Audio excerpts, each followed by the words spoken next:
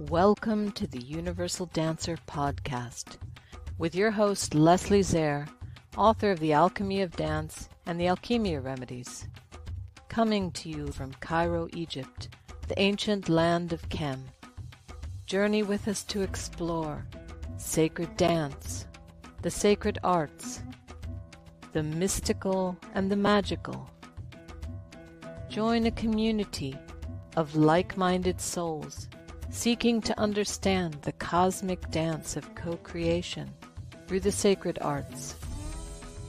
Come along and expand your mind, ignite your creativity, and explore something new and something old. Welcome to the Universal Dancer podcast.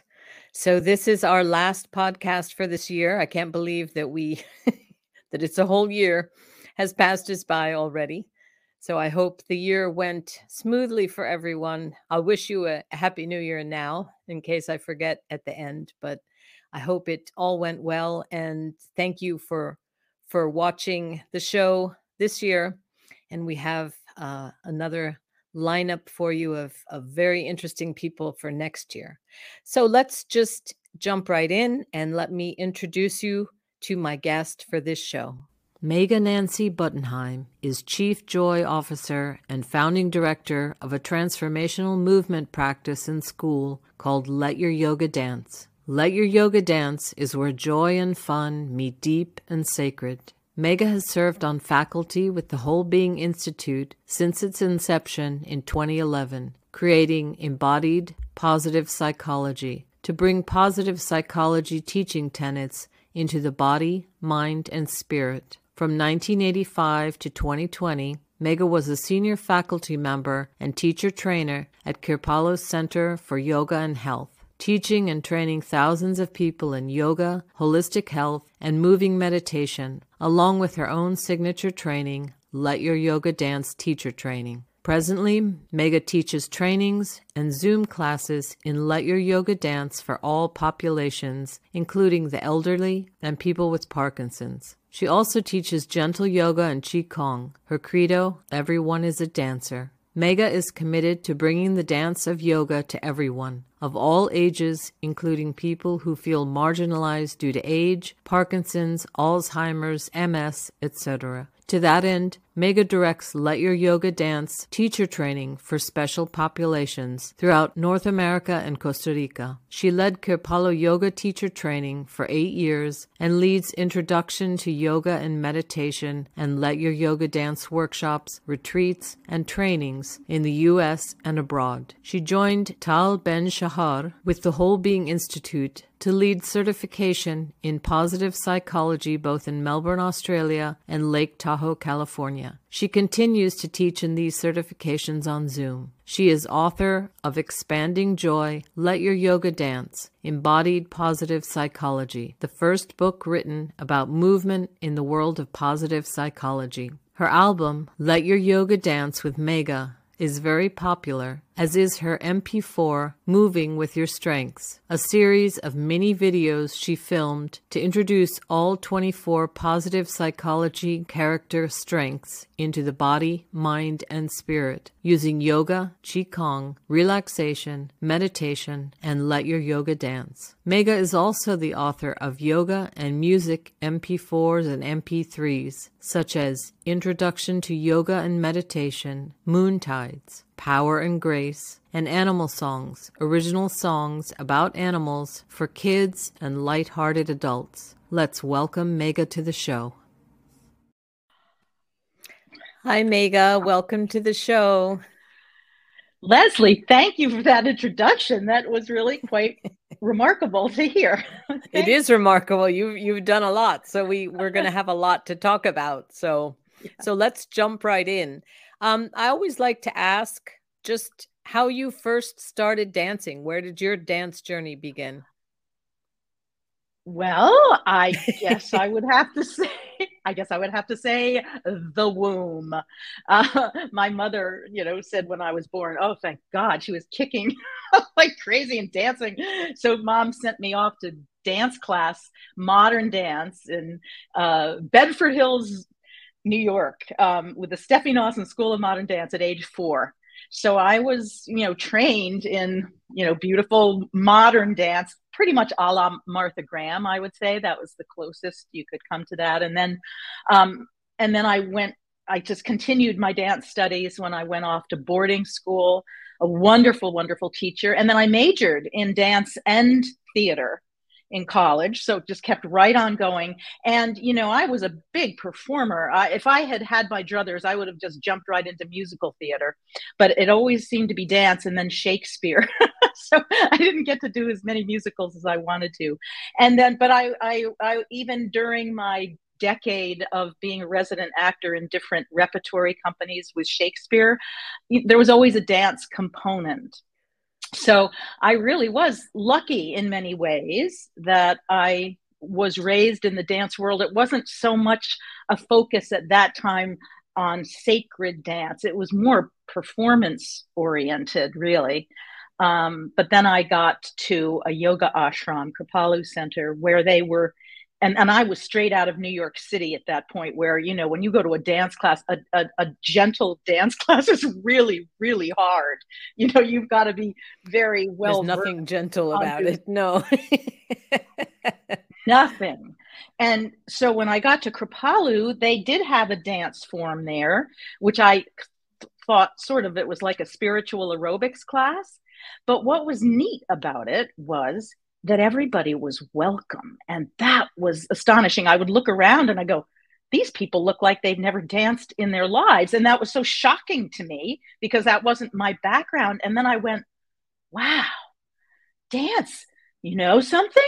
I've been barking up the wrong tree here. So I stayed. I was only going to be there for a month and I stayed. I ended up being there for 36 years. But the ashram was just, the ashram was 12 years. Well, yeah. But so what I did was I took that dance form and I thought, well, we're in a yoga center. Why don't we bring yoga and dance together? So I think I might be jumping ahead of your question, but we're gonna jump right in there. But I do think that that it's an interesting point because I think a lot of us who went into dance, to regular dance classes and theater and that type of thing, that's my background as well. And I think when we find this sacred dance or conscious dance or whatever you want to call it, you find your place because there was always something pulling you towards dance. But I think that competitive world somehow, it I don't know, for me, it didn't make it as fun. Once you begin to compete with other people or you get into these classes that are just so difficult. And I understand that. Like, I understand where those people are coming from, but for me at least, and it sounds like you had the same experience, when you find that sacred space where dance is just dance, it's something to be enjoyed. I think that it opens up a whole new door and you can really love your passion rather than having to fight with other people to be able to do it. This is bringing back so many memories from just what you've said, Leslie. I remember when I was 10 years old and I was a pretty cute little kid. I was in a normal sized body. And I looked in the mirror and went, uh-oh. Because I carry to this day, all my weight is in my middle, which isn't the healthiest place for us to carry our weight, but that's where mine always has been. I looked in the mirror at age 10 and said, I've got to go on a diet. And I think and it was because of, being in leotards and performing and all of us, even though I wasn't in the New York City Ballet or anything, everything about that dance world is about being thin. And that took me right through my life until I got again to my yoga ashram where I realized, oh my heavens, everyone is a dancer. And any size is a good size, yes. All of us are welcome. That changed everything for me. So yes. I started this little thing. I love my belly. I love my butt. I do that in a lot of my classes, primarily for me, let alone all the other people who have been harmed. But it's true because it's a very visual thing. I think traditional dance is very visual. It's always what it looks like from the outside. And And when you're doing some kind of sacred or conscious dance, it's about embodiment and about being in your body and what it feels like rather than what it looks like. So it takes on. I had the same problem. I was told very young that I was not going to be a dancer because I didn't have a dancer's body. I was very round, hips. But then when I came to Egypt, then I realized that actually is a dancer's body in Egypt because, belly dance and these types of dance are very popular. And you want to have something there. You want to have that movement. So it is. It's, it depends on how you're looking at it, what direction you're coming from. And I like what you say that everyone is a dancer, because I think that that's true. And it's unfortunate that people have been made to feel that it was something that they couldn't do because they didn't have the right kind of body, or maybe they're even not that musically inclined, but it doesn't mean that you can't enjoy what you're doing. That's true. And I'd like to actually just take a moment to honor the great Paul Taylor. He was in the Martha Graham Company and then had his own. He just died recently, but when I was a freshman at Skidmore College, a senior was by the name of Lila York, and she had a very round body. Wonderful dancer. And the next year she got into the Paul Taylor Dance Company, where she stayed forever. And I just want to acknowledge him because nobody back then, this would have been in 1971. Nobody would have hired somebody that round. And she was great. She was wonderful. Yes. And she got into, so Paul Taylor did a lot of that, which I really appreciate. Good for him. Yes, because it's interesting. Different bodies move in different ways, and it's interesting. And honestly, I went back to the US this past summer, the first time in 3 years, and I was pleasantly surprised by how many different body shapes there were on, like, So You Think You Can Dance, for example. That suddenly they were including people that weren't the traditional body type. So there's definitely been a shift. But as you said, this is 2022. You're talking about many years ago that he included those people, but he's probably the only one. I don't think that other people did. Yeah. No, he was a trailblazer. And I will say also, Leslie, as much as I agree with you about the different kinds of body types, I just get really upset with that title, So You Think You Can Dance. It's like, hello, can't you make it a better title than that? Of course we can dance. We just might not be dancing the way you feel we should, so. Yes, I do think I can dance. Maybe that's I know I can dance. Yeah. There you go. Very good. We'll write in and suggest that to them, or make our own show, maybe. Yeah. Maybe, so tell us about Let Your Yoga Dance. Give us a kind of an overview of what it is and how you got there. Well, thank you. And you gave such a nice intro about it. But I will say that as I was at this yoga center, I just starting in about 1985, over the 12 years I was literally living in an ashram with this spiritual aerobics class. I thought, okay, I'm going to take the best of this thing, but then I also want to bring in actually yoga. I mean, if we're at a yoga center, why don't we start merging dance and yoga, which I thought was really interesting. So I started I'd go to, we'd have a satsang, in the company of truth at night with the guru. And after that, everybody went to bed, but I'd go downstairs. I'd sneak downstairs and just start dancing and feel out I didn't know exactly what I was trying to figure out, but I knew it was bigger and more sacred than what was going on in the actual classes. So I created Let Your Yoga Dance. And I like to say that it's a combination of literally everything I've ever loved to do in my life. So we've got yoga and dance, and it's all gentle. I want everybody to be able to do it. And that took a long time, because when I first got to the ashram, I was, I wasn't a great New York dancer, but that was my focus. So, we were doing spins and I realized, oh, a lot the normal people don't do this. So I've got to make things gentler. So my whole life has been about gentling things down. So everybody is welcome. So we do moving meditation, we do qigong, we do a little improv, we do seated meditation, we dance like crazy. And what we do is we go through the chakras, the energy centers, and I'm sure a lot of listeners know what they are, but they're basically just the 7 centers of energy. And what I decided to do when I was creating Let Your Yoga Dance was, okay, I've got to figure out a music library for the chakras. Now, what's that going to be? So, starting with what you might call yoga, I start very slowly, and then really working the muscles, again getting a little warm, and then so that's the feet, the legs, the ground, all the way up to the tailbone, the first chakra, and then just moving up through all these centers of energy and what music goes with each chakra. And what's so much fun is that when I figured this out, I realized, oh my gosh, all of the people who train in Let Your Yoga Dance, we've got our own lingo. We've got our music language, which nobody else really knows. So when we're on Facebook or whatever, somebody says, well, I'm teaching and I can't find a chakra 4.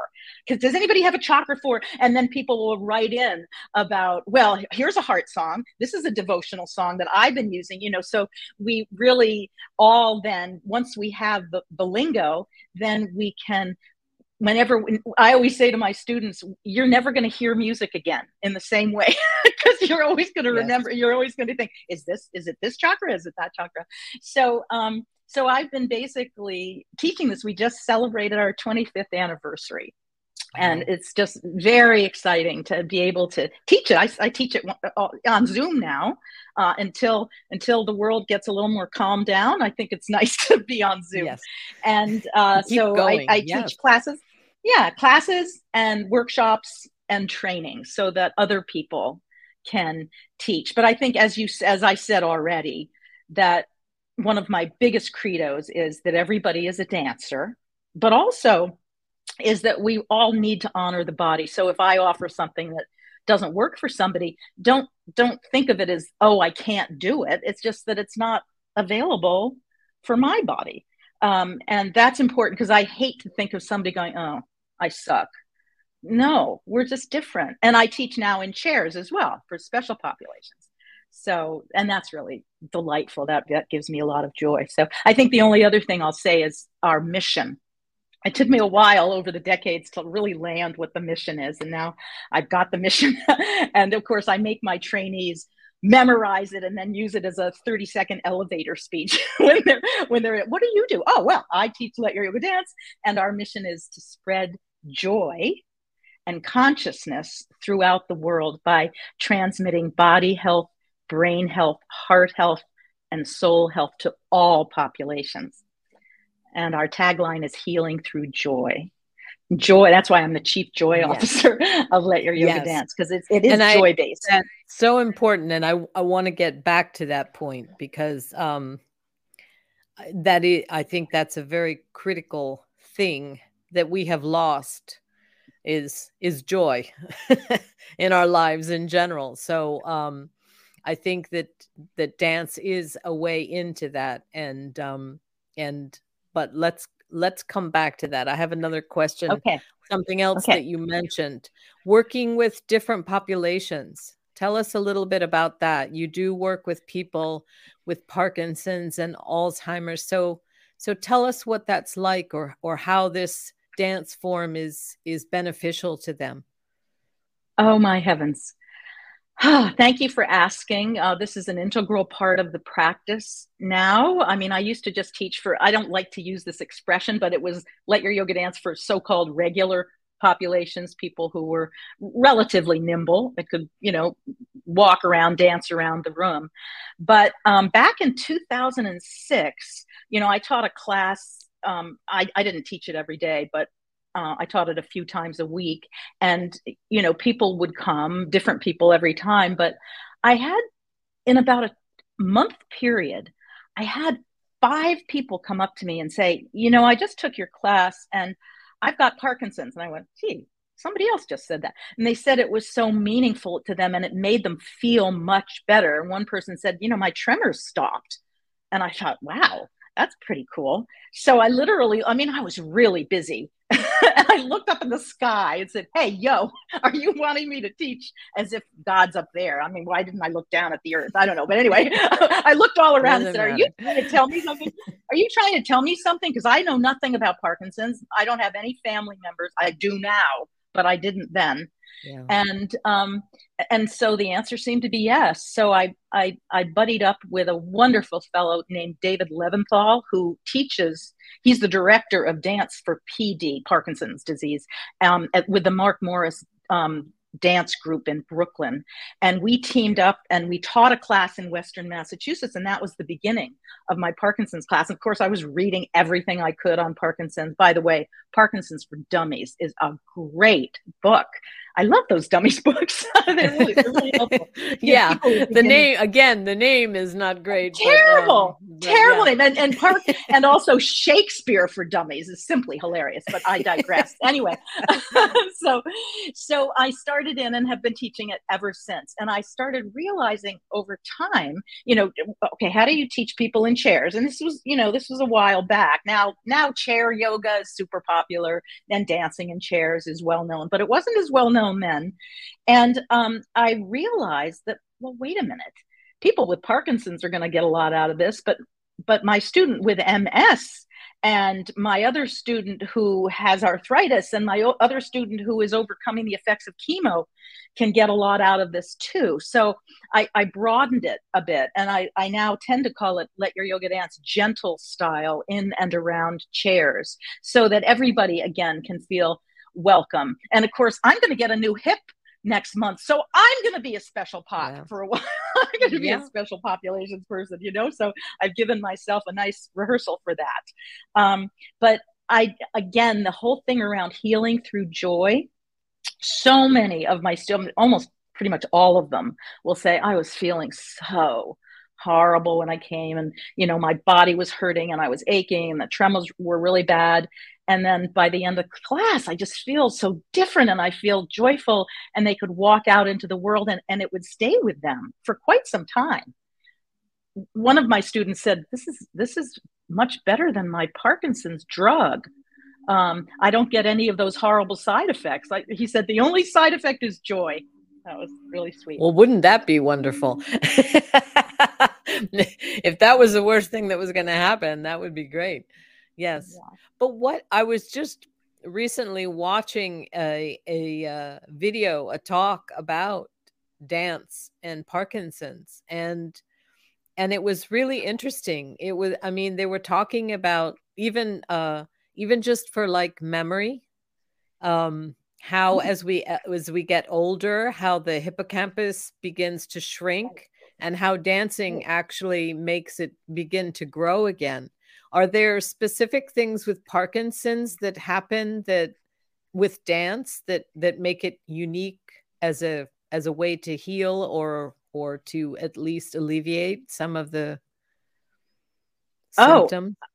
Absolutely. And as I said, you know, the mission transmitting, spreading joy and consciousness through transmitting body health, brain health, heart health, and soul health. So every single class that I lead, whether it's for the regular population or whether it's for the special populations and people with Parkinson's, I have a big brain component. So, and the hippocampus, in fact, I always tell them, you know, hippocampus, that means seahorse. So what we want to do is build some more seahorses. So we're going to dance and get lots of seahorses dancing around our brain so that we can really hold on to the memories. And I do all kinds of tricky things. Some of the things I do in my special populations classes, you might see in a physical therapy setting, but I switch it around and turn it into a really fun dance for them. You know, we do a lot of things with clapping and snapping.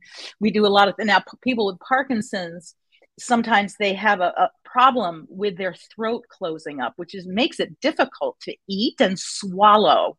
So I do an ice cream dance where I know it would be hard for people to visualize this, but I'm chewing right now, chewing and swallowing and eating an ice cream cone, a pretend ice cream cone, and moving the lips, moving the tongue around the mouth.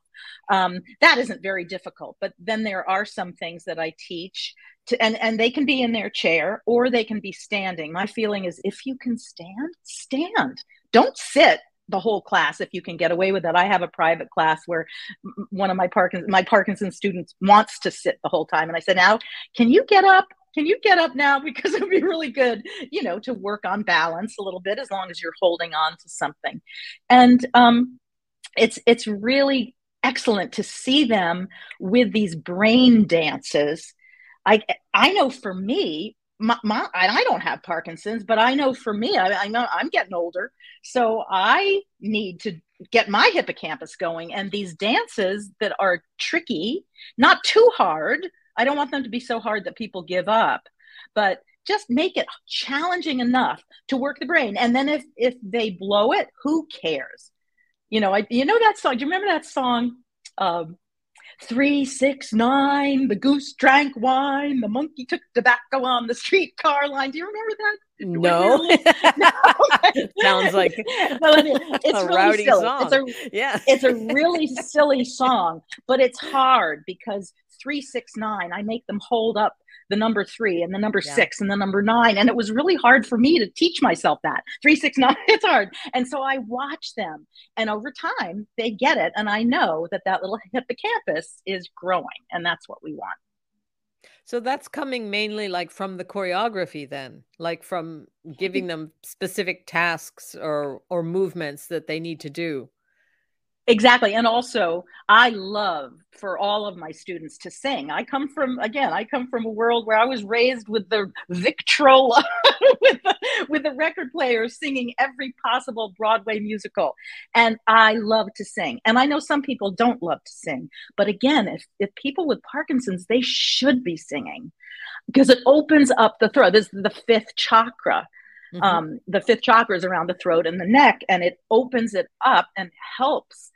And of course, people with Alzheimer's, that's a whole different population. That's a very different group of people to teach. But I've noticed when I have taught that population that if I can get them oming, just chant, Om, and those vibrations are going all over the body. And of course, there's lots of pranayama experiences in yoga, like the bumblebee breath. You just do that and you can feel the vibrations just flowing all over the head and throat, and it makes them a little more clear. It's amazing how just that little experience of oming within the movement. I always do Om in every class. It's let your yoga dance. So I bring that opportunity in, and you might think, oh, big deal, but it is a big deal. Yeah. Fascinating. And I bet I had never thought of this before, but since you mentioned like making sounds, I imagine that as we get older, we probably don't talk as much as we used to, like as much as we did when we were younger. I think people get a bit more isolated, and we probably don't communicate verbally as much as we did. I know I don't. Maybe I should speak for myself, but I think about that. I think about, elderly people, like sometimes they're just not communicating as much as they might have when they were younger. Well, I'm glad you mentioned that, because when I started teaching the special populations gang, and at that point it was strictly people with Parkinson's. One of the things I wanted was for them and their caregivers, their loved ones, to come together and do the class and then share afterwards. What eventually happened was the people, usually about 95% of the time, the caregivers were just so grateful that they could have a little time on their own that they took off and they didn't stay. They wanted to just have space to be on their own. But some people would stay. And then afterwards, we would share together. It's a little different now on Zoom, but not too terribly different. Some people don't some people in the special populations world just don't feel comfortable on these platforms, these technological platforms. But if they can just hang in there and do it, the exact same thing can happen. We can talk to each other. And what's also nice is that they won't ever forget anybody's names, because the names are written right down at the bottom. That's a good point. That's really, I'm telling you. I never thought about that, but yeah, I don't forget people's names. when I'm teaching my trainees, sometimes I go, oh, what's that people? Oh, it's right. Oh, okay. I can get their name a lot quicker than I used to when I was always doing it live. But you're absolutely right. Community is one of the biggest things. And COVID has just created such a nightmare for people. And because I was lucky, and you know, Leslie, because we've had talks about this before, I'm not a techie. Technology is challenging for me, but I got help when COVID struck, because I thought, well, I'm not going to have a job. I have work to do. I better get on this Zoom thing, whatever it is. And I learned, and then I saw that because I've been doing this nonstop throughout COVID, I've been actually pretty happy.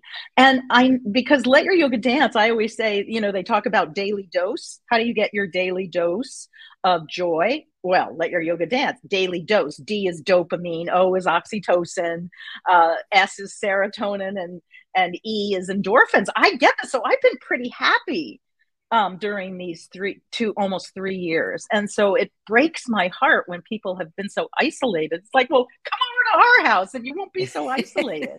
Get on Zoom. Yeah. There are always ways. Yeah, I think it challenged us, but we rose to the occasion and we figured it out. And there's a place for this and there's a place for that. So I think it is a technology we can use. Yes. And I don't think it's going away. No, and I think it affords us like this. I'm in Egypt and you're in the United States. So I think, there is a place for it in our expanding world. And maybe we don't want to completely isolate ourselves and just go online like we had to at one point. But it's nice to have that option and to be able to connect to a wider group of people if that's what we choose to do. Yeah. And I'm 100% on Zoom, except when I'm invited to something live.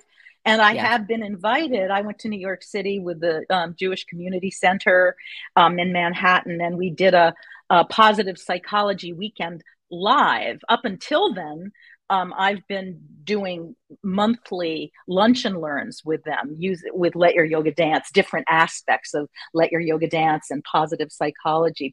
But then just last month, I was working live. It was so strange. I thought, oh my God, this is a different animal. I've gotten so used to Zoom. I have yet to do that. I'm planning on doing that, but I have yet to do live in-person classes. Yeah. It was fun. I must say, it was fun. However, I thought, boy, this is a possible COVID nightmare. Who knew? But I was fine. But I think that even in that, we can do things in different ways. Now that we know, maybe you stand further apart from each other or something. I don't know. I mean, there are, let's find yet another way to work through this. There are infinite possibilities, so we can do it. Yeah. So let's go. You brought it up. So let's go back and talk about positive psychology. What is that, and how does that integrate with Let Your Yoga Dance? Oh my heavens. Well, it's so funny. It's like every few years something comes into my life and I go, wow, I could put that into Let Your Yoga Dance. That would be amazing. So what happened was Tal Ben-Shahar, who is a superstar in the positive psychology world, he came to some of my classes and he said, he was at that point from Israel. And he said, would you like to teach your training over in Israel? And I went, okay, I have a huge marketing plan. I go where I'm asked. That's my marketing plan. And so, but instead he came and took my training in the United States. And I didn't know at that time that he was Harvard's most popular professor in this thing called positive psychology. And so I quickly learned that basically, really simplistic definition, are you looking at the world with the glass half empty or half full or full or whatever? And if you go to to therapy, which I did for a little while, a long time ago, and what was her first question? What's wrong? With positive psychology, the first question might often be, what's right? What is working for you?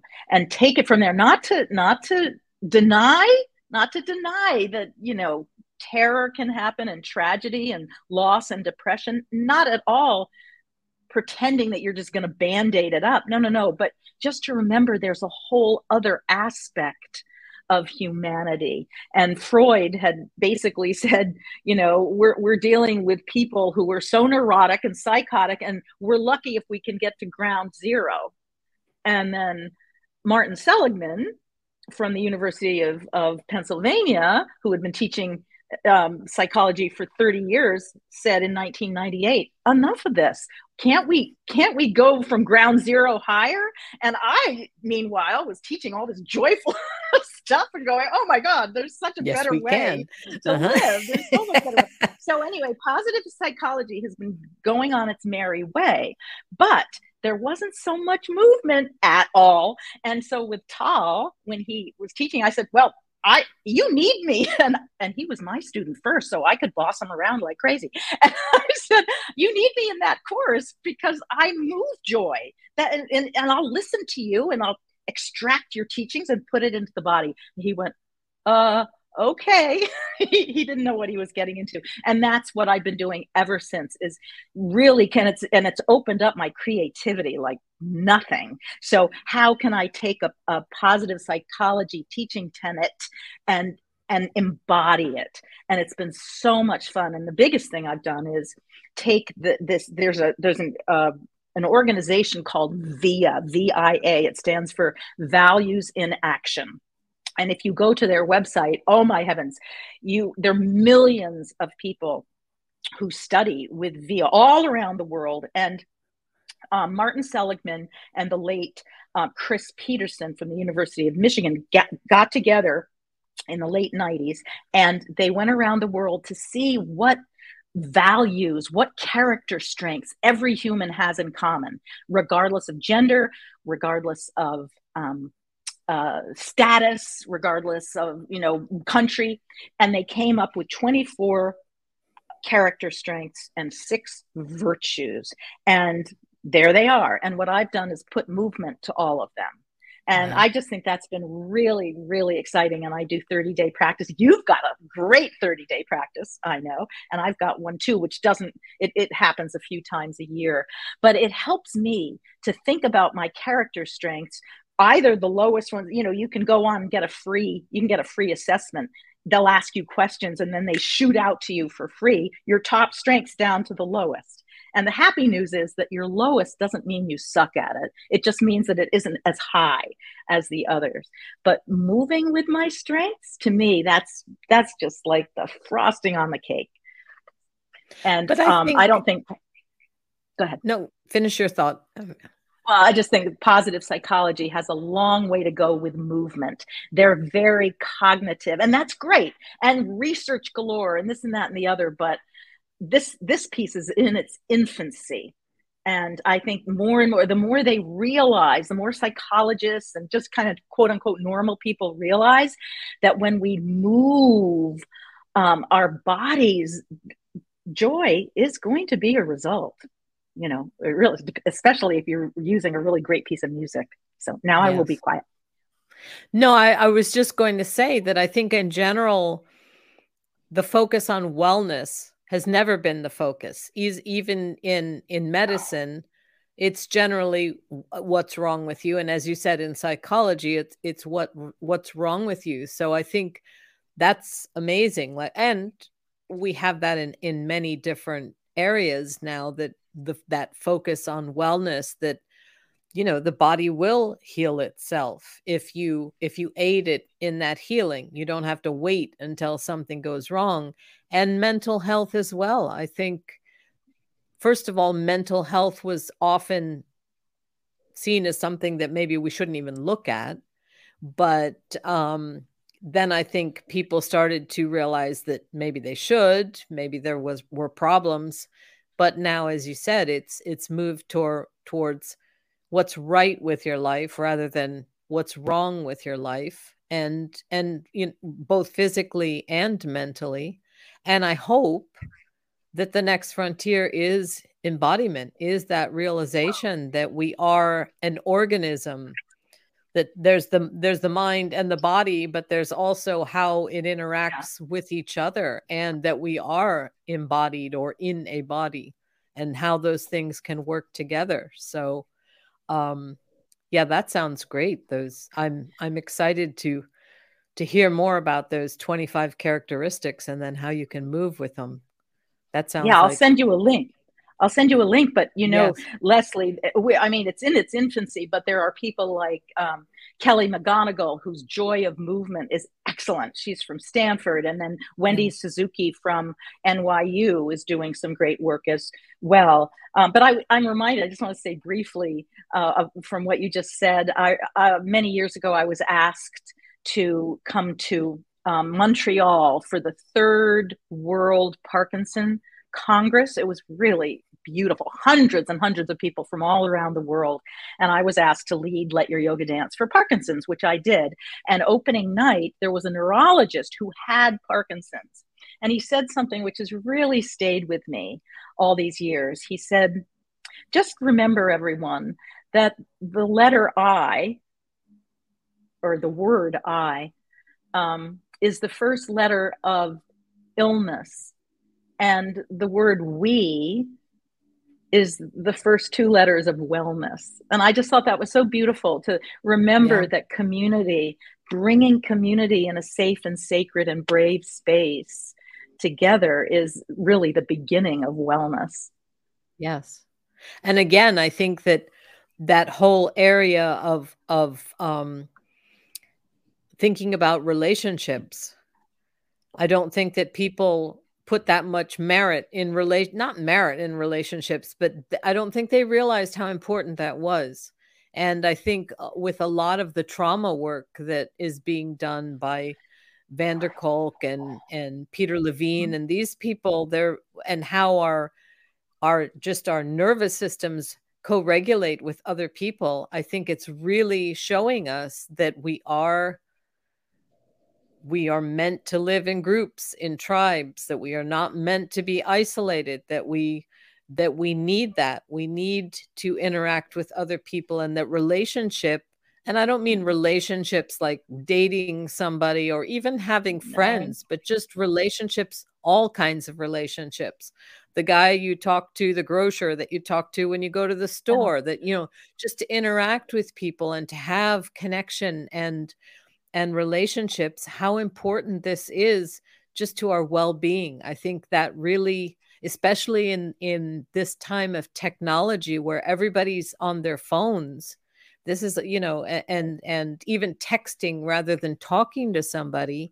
This is a very dangerous place to be. And I think it's important that's fine for a little while to be amused by something, but to realize that relationship is kind of like the air that we breathe. We need to have, it's something that we need. It's not optional. It's actually something that we need to thrive. And I'd like to take it one little step further, because I've been teaching this for a long time since I discovered these character strengths. One of the strengths is called teamwork. So, when I initially read that, I thought, okay, work in teams. That's, am I working well in a team? And then I went, well, wait a minute. I've got this team right inside me. I've got an enormous team. I've got these blood vessels, and I've got these fingers. And so pretty much most of my classes, I start with look at the team of your body, and every single thing about your body is doing nothing but trying to make you healthy and equanimous, giving you balance. And so I love to start with the team of me. And then it comes into the next character strength of gratitude. Thank you. Thank you. I'm thanking my hip that's so sore. Thank you for getting me through all these decades. And I think that that's also just as important, because sometimes we can completely forget ourselves. I can when, I've got a deadline, which I would rather call a life circle instead of a deadline. But when I have that, I will tend to just forget about what's going on in here and just work at the rehearse the thing I'm supposed to do, rather than go, wait, just pause and breathe and thank this body for just hanging in there with you and making you be healthy. So I just wanted to give a plug for teamwork. Yes. No, absolutely. And the body. I don't think people realize quite what a miracle it is. We take that for granted, but yes. And I do think that dance and movement is something that can make us truly appreciate that. For me, I think I was a person that was very disconnected from my body, even when I was dancing, because I was dancing somebody else's dances.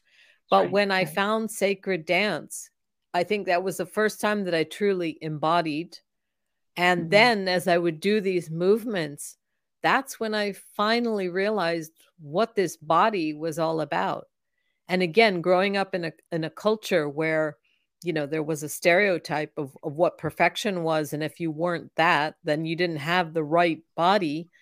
Once these movements started coming through, it was like, wow, okay, that's what that part of my body is about. And to be able to physically experience that, I think that was when I first really connected to my body in my lifetime. And I was probably in my 30s or something. So I had lived the first 3 decades of my life not being embodied. And for me, it was really movement and dance that made me make that reconnection. Oh, thank you for that. And of course, every time you talk, I think about like 10 more things, but I just briefly also wanted to mention that we can use our body to help us through grief by dancing. And I just thought of a time when I was directing a training, and it was Mother's Day, and my daughter had died at birth 5 years before. And this woman, right before we ended and everybody went to breakfast, said, "Oh, my 5-year-old sent a letter. It's her first Mother's Day letter." And I went, "Oh, and I want to read it," she said. And she read it. It was just adorable. And it was just like everything happened all over again. I was just heartbroken. I said, "Everybody go off to breakfast. I'll see you in a minute." And I raced over to the audio, and it was before, it was CD players back then. And I put on a piece of music that I knew was, my daughter's music. It was Sarah Grace's movement. And I moved all over the place, and I wailed and sobbed and danced. And at the end of it, I just was still. I just felt, I didn't know what, it wasn't anything choreographed. It was just, I was, keening in grief with movement, and it was just so healing. So I always use dance when I'm grieving. It helps. I use it for everything. I mean, it's a panacea. What can I say? and I think it's emotion, it's really good for moving emotions, whether it's grief. I use it for anxiety. If I'm having anxiety or panic attacks, if I put the music on and just even feeling my feet connect to the floor, and I think also it changes the breath. So you're probably doing more deep breathing, which in and of itself would probably, bring you down a little bit. But I really do think for moving any kind of emotion, anger, grief, anxiety, joy. Yes, joy. Yes, let's not forget the positive emotions. Celebration. Yes. But no, it's a wonderful tool for that.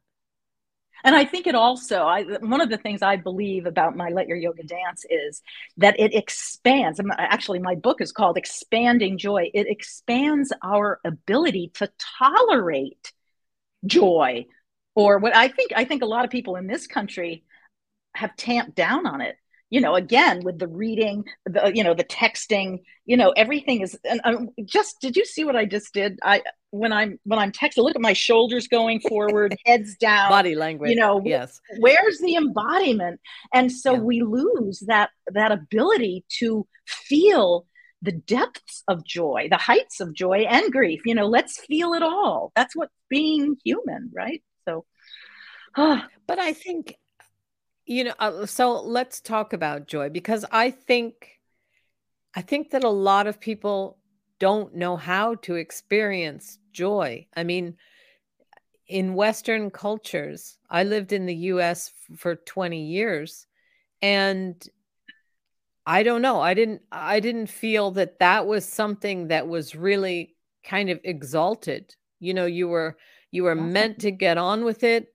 If you were a hard worker, those were the kind of things that were, and even if you sacrificed yourself for whatever, you were doing, your work or whatever, that was considered something really um important. But joy seemed something kind of frivolous, and maybe you'd even be embarrassed if you were too too joyful, because and people might even treat you strangely, oh, like if you're too joyful, you're, what's wrong with her, or I don't know. So I think it's a very strange, I think culturally it's not that acceptable. I mean, I hope that it's changing. I think it probably is changing, and I think positive psychology is helping it Yes. change. However, I was just that person. I was raised. I luckily I kind of have happy genes. I mean, I think I do have a little bit of joy just naturally, and I had a good life. My parents loved me. Oh boy, how lucky is that? A lot of kids don't have that blessing, but I was made fun of a lot for being happy. And in I our can dance imagine. form, yeah, our dance form at the yoga center where I live, the upper mucky mucks would go, oh, this is so frivolous, this No. isn't deep. And I'd go, well, yeah, what's wrong with joy? That's deep enough, isn't it? So I was always made to question what I was doing, and of course now I'm vindicated.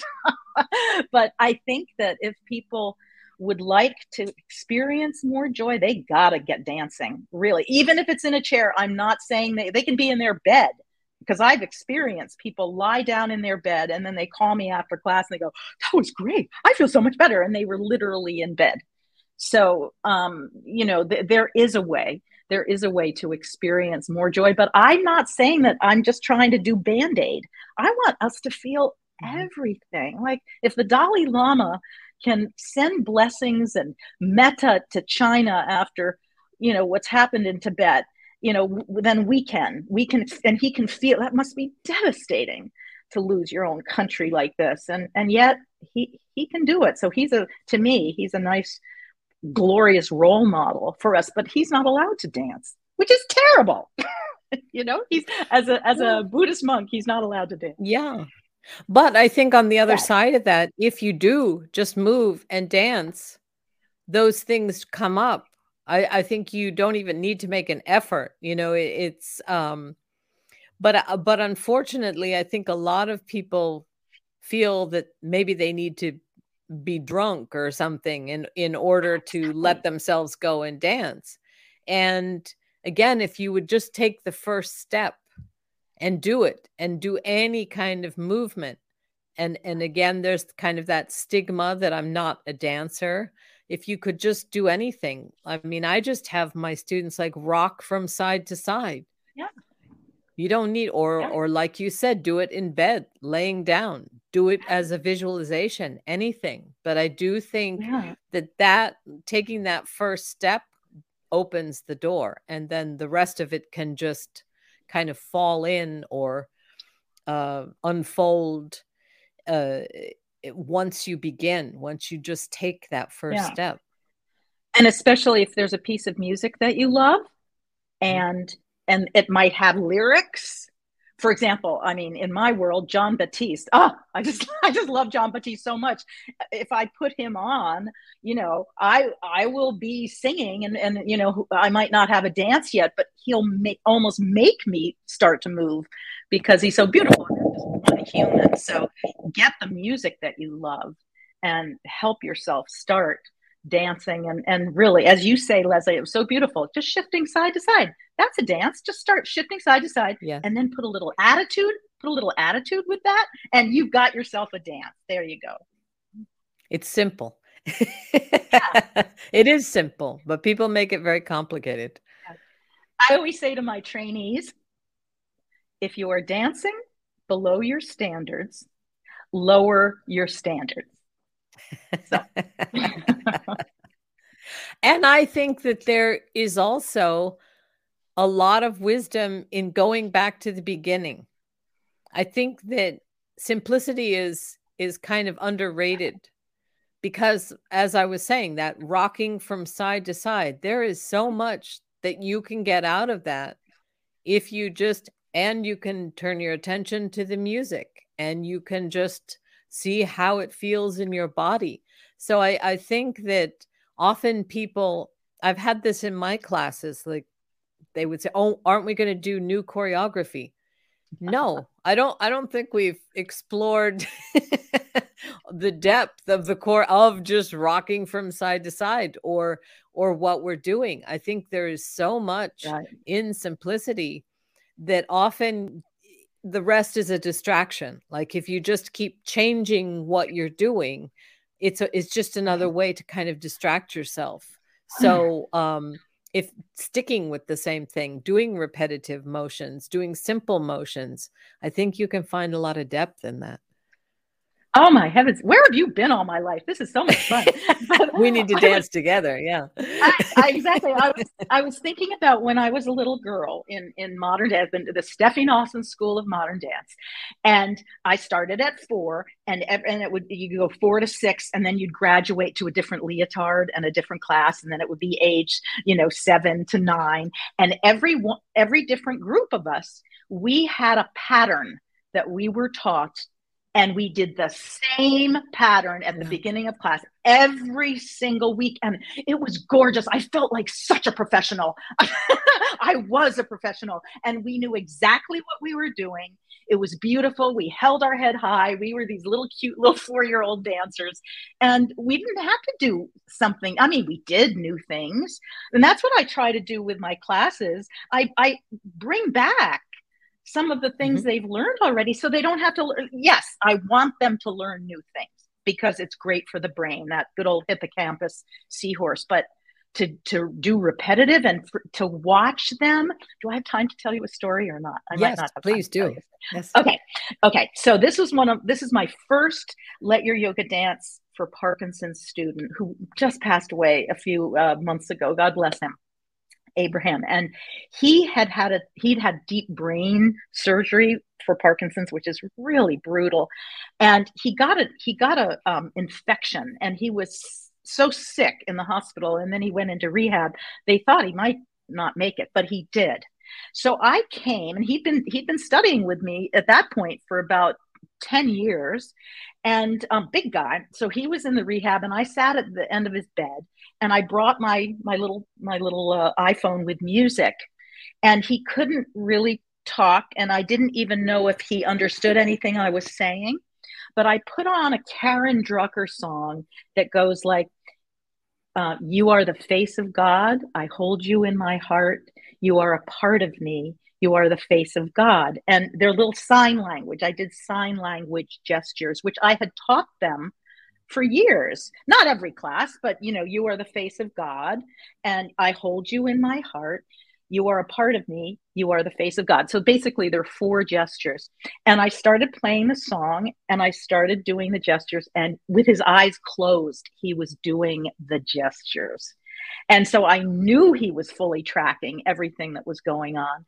And it was just so powerful to see the power of music and movement. And he got better. I mean, he did die recently, but that was years, this little story is from years ago. Wow. So I just thought it was so powerful that I wanted to share it. Yes, I think there are levels to just to music. It's again another kind of movement, but I'm sure there's levels to that that we don't yet understand. Yeah. Exactly. Yeah. And again, I like to, with my special populations gang, to make the movements challenging enough so that their brains light up, but also make them simple enough that they can do them at home. So that it's not just like, Mhm. okay, once a week I'm coming to this class. No, do it all the time. If I Yes. know I've succeeded if they start dancing every day all week. That's what we want. Yes.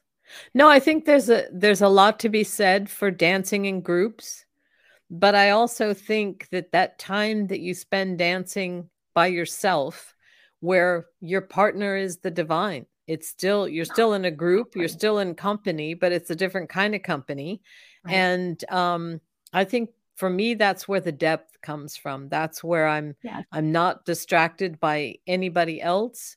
So I think both of those things are really important if you can do them both. Yes, and that's where, for me, when I told you that in Let Your Yoga Dance, we're going through the chakras.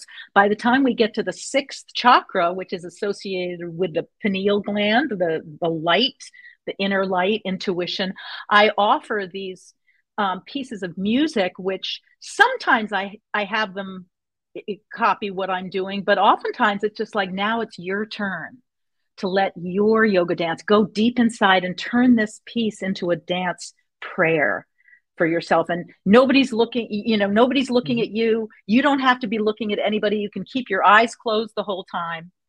And that to me is my favorite part of the class. I love the class, but that to me, that's when we're really, where joy and fun meet deep and sacred. So this Yeah. is the most deep and sacred part, dance prayers.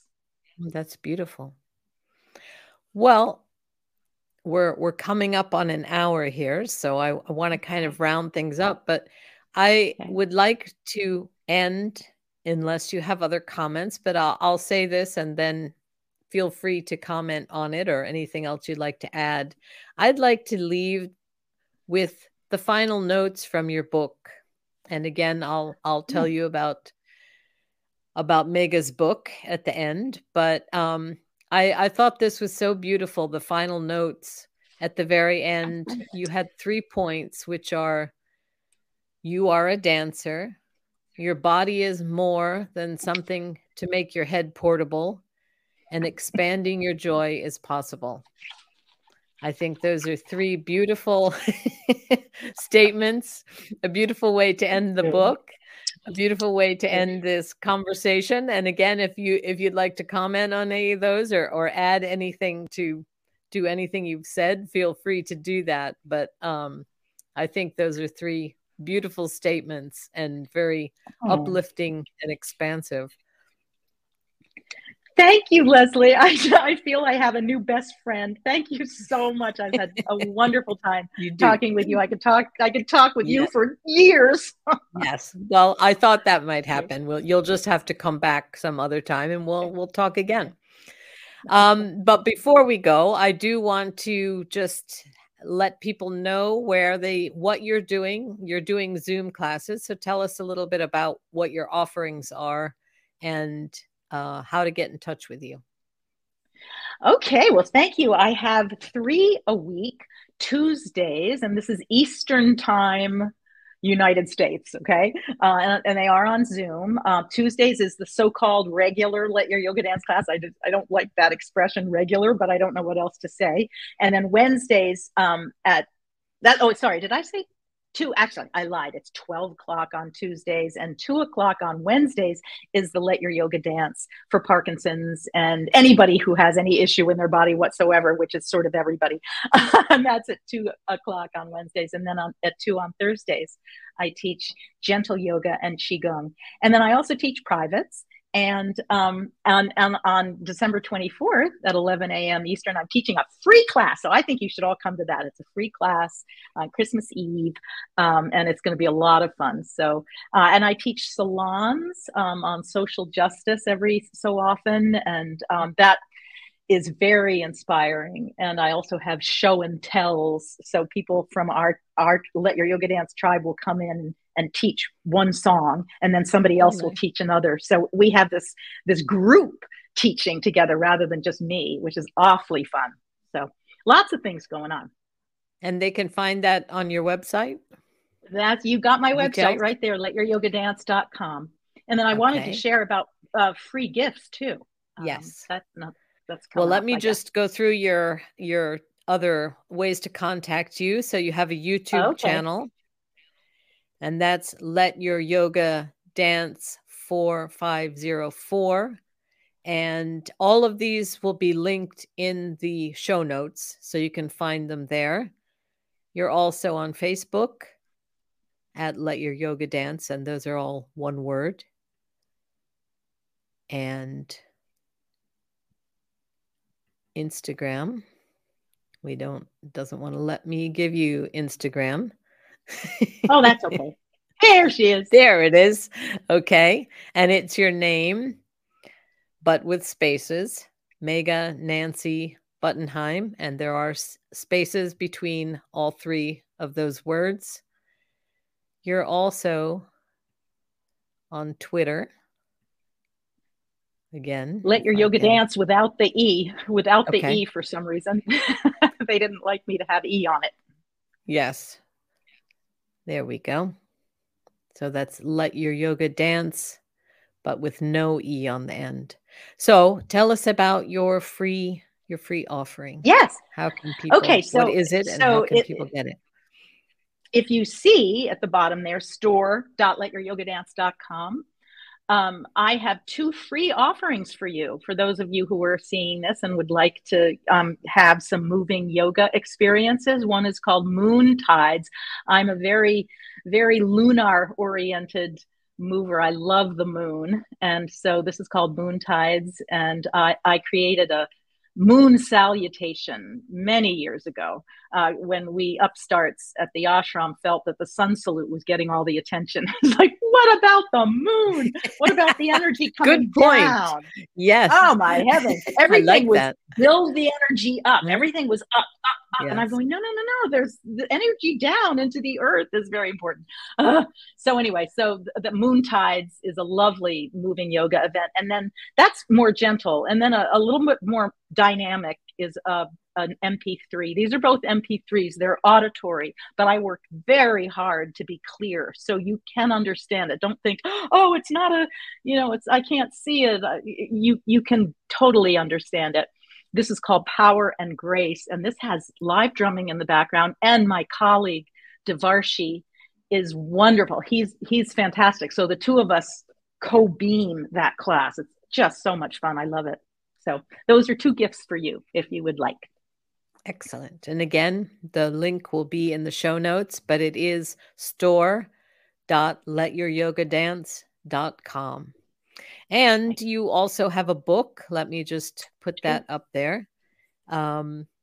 Expanding Joy. And we did talk about that just a bit, but that's Megha's book. So there are a lot of ways, and I've read the book. It's a wonderful book, and I've seen some of your videos.